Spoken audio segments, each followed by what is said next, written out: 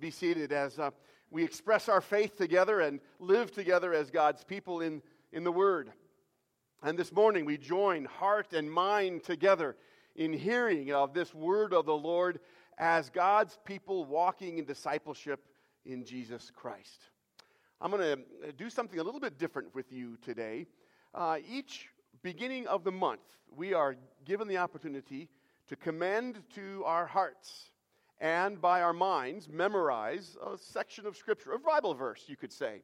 And these Bible verses are given to you in these laminated cards. They're there for you as you leave this morning in a little blue bucket. And I've been wanting to do this with you since we started this, and it kind of got put on the back burner. But it's a new year and new opportunities. So I'm going to do this with you starting now and into the future. And that is on the first of the month when these cards are handed out. And you are beginning that process of, in your mind and in your heart, getting to know this word of the Lord as He's writing it by His Spirit in your heart and in your mind. I'm going to be preaching on that particular Bible verse so that you have a greater depth and understanding throughout the month as you're commending that in heart and mind. So I know it's the third week this Sunday, but we'll do January's verse today, and then in 2 weeks we'll pick up February's, okay?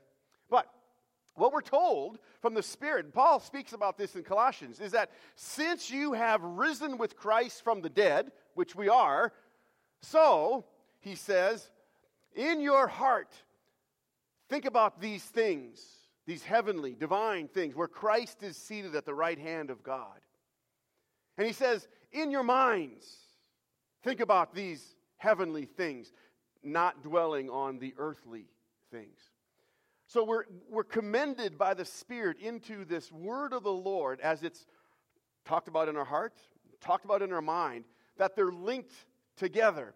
And together they shape and form us as we know God's word is a lamp to our path in the walk then, the discipleship as God's people. On the back side of your bulletin today, there's a place for you to take some notes if you would like. I'll have the Bible verses for you, but there's also a Bible in your pew rack, in front of you, the chair in front of you. Follow along, please, if you want. As we follow now in this Bible verse for us of 2 Corinthians chapter 5, verse 17, that which we are commending to memory on our hearts and minds this month. And here's the word of the Lord. Therefore, if anyone is in Christ, the new creation has come. The old is gone, and the new is here. So let's dig on this a little bit. And what is the Spirit saying in this very simple one verse, but with its depth of knowledge and insight, of heavenly thoughts and perspectives that would draw us as God's people into this word? Well, first of all, the Spirit begins by saying, therefore, if anyone is in Christ. That word if, in the language in which Paul was writing and speaking, is very different than how we oftentimes use the word if in our English language. If in our English language sounds like a question, right? If, maybe not kind of thing. In the ancient Greek language and thought, if was a definite statement. Therefore, if, or you could say since, that'd be a better English word maybe to use, if anyone is in Christ. It presents for us a present condition that is meant to be understood because it's real. This is the real deal, real situation of where I am. I am in Christ. And that's the good news that the Spirit wants us to grasp as we begin to uncover the truth in this verse. I am engulfed in Christ. And what does that mean? What does it mean to be engulfed in Christ? I was trying to think of an example of what that might be like for us. And the thing that I could come up closest with is something that I've never been able to experience because I'm too old for it, but I've always wanted to. You know, at Chick-fil-A, in the indoor playground there, when you come down the slide, you get submerged in all those balls. You know that? Okay, that came into vogue just after I was a little bit too old. I've always wanted to know what that's like, to jump into a big vat of those balls and just be engulfed in it, right? You still can move, and you still can breathe, and you have motion and all, but you are surrounded, and sometimes you even can sink all the way down, and you're engulfed in that. That's kind of what this is like. We are engulfed in Christ Jesus. But the analogy fails there because it's not just something on the outside that we're experiencing in life. It's inside, right? It shapes us as God's people in our spirit and faith and life on the inside. It's who I am. It defines my being. And my being, as being engulfed in Christ, is not just meant for now, but it engages my being in an eternity, right? It's a forever in Christ Jesus.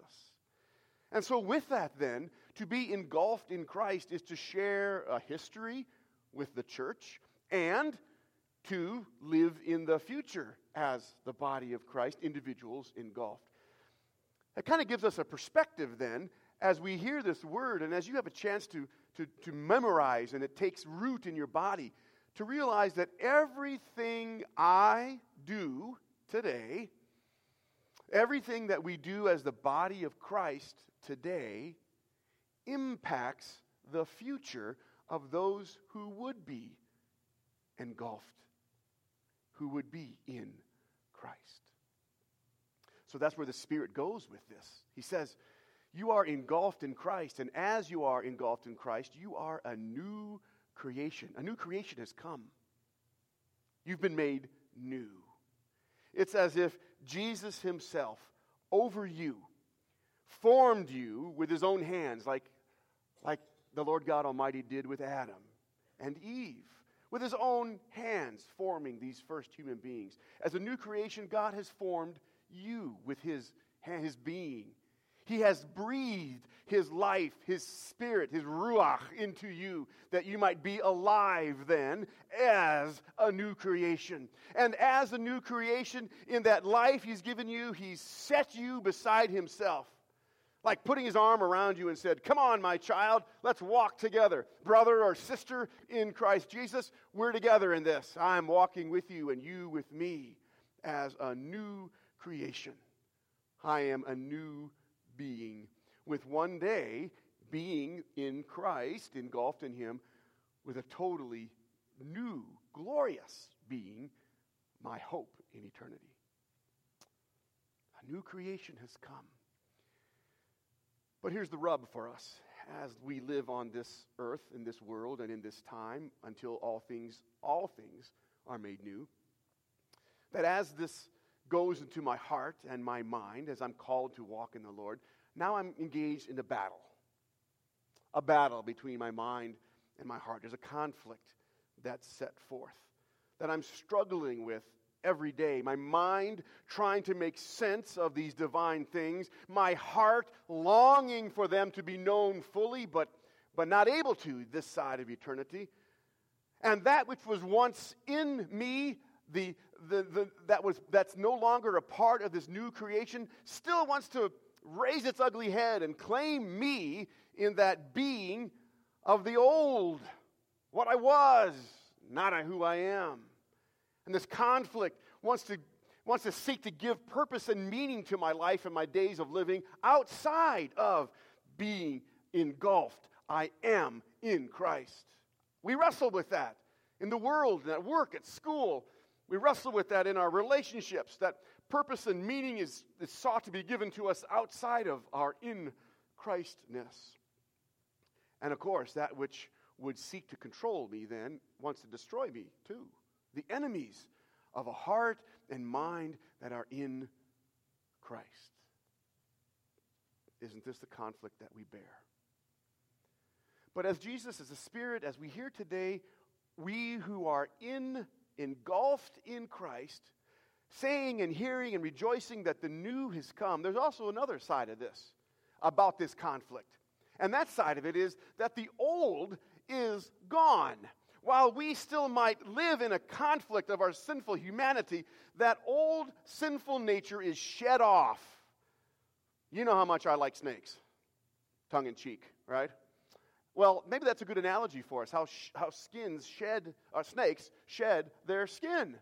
It's a molting process, is what has happened to us in our humanity. We have shed the old, and now the new has come, and we live as God's new creations. This is how the old has been left behind in our lives. Paul laid this out, church, in Corinth, and just a few verses later from verse 17, of which we're moving through, he said, God reconciled us to himself through Christ. God reconciled. He brought together that which was separate.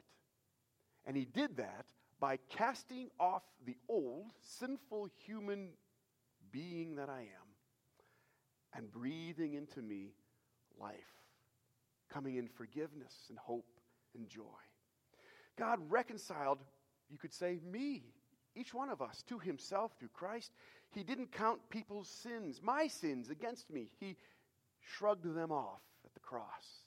He freed me. He freed us from them, that I might be engulfed in the merciful arms of Christ the Lord.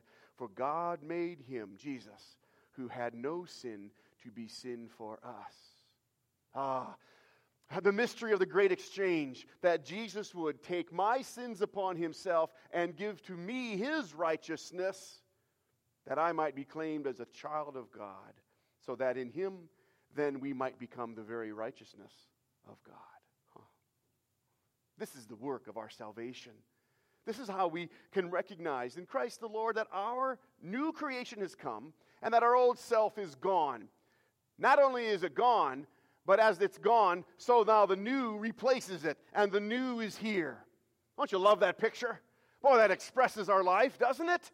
As the old is coming off of us, it's removed from us. As we're gone from it, the new person bursts forth in life. And how does that life and living express itself? But from the very example of Jesus that we hear in the gospel. Those disciples, like you and me, who were pointed in the direction, behold, this is the Lamb of God who takes away the sins of the world. And you and I could say, I know that.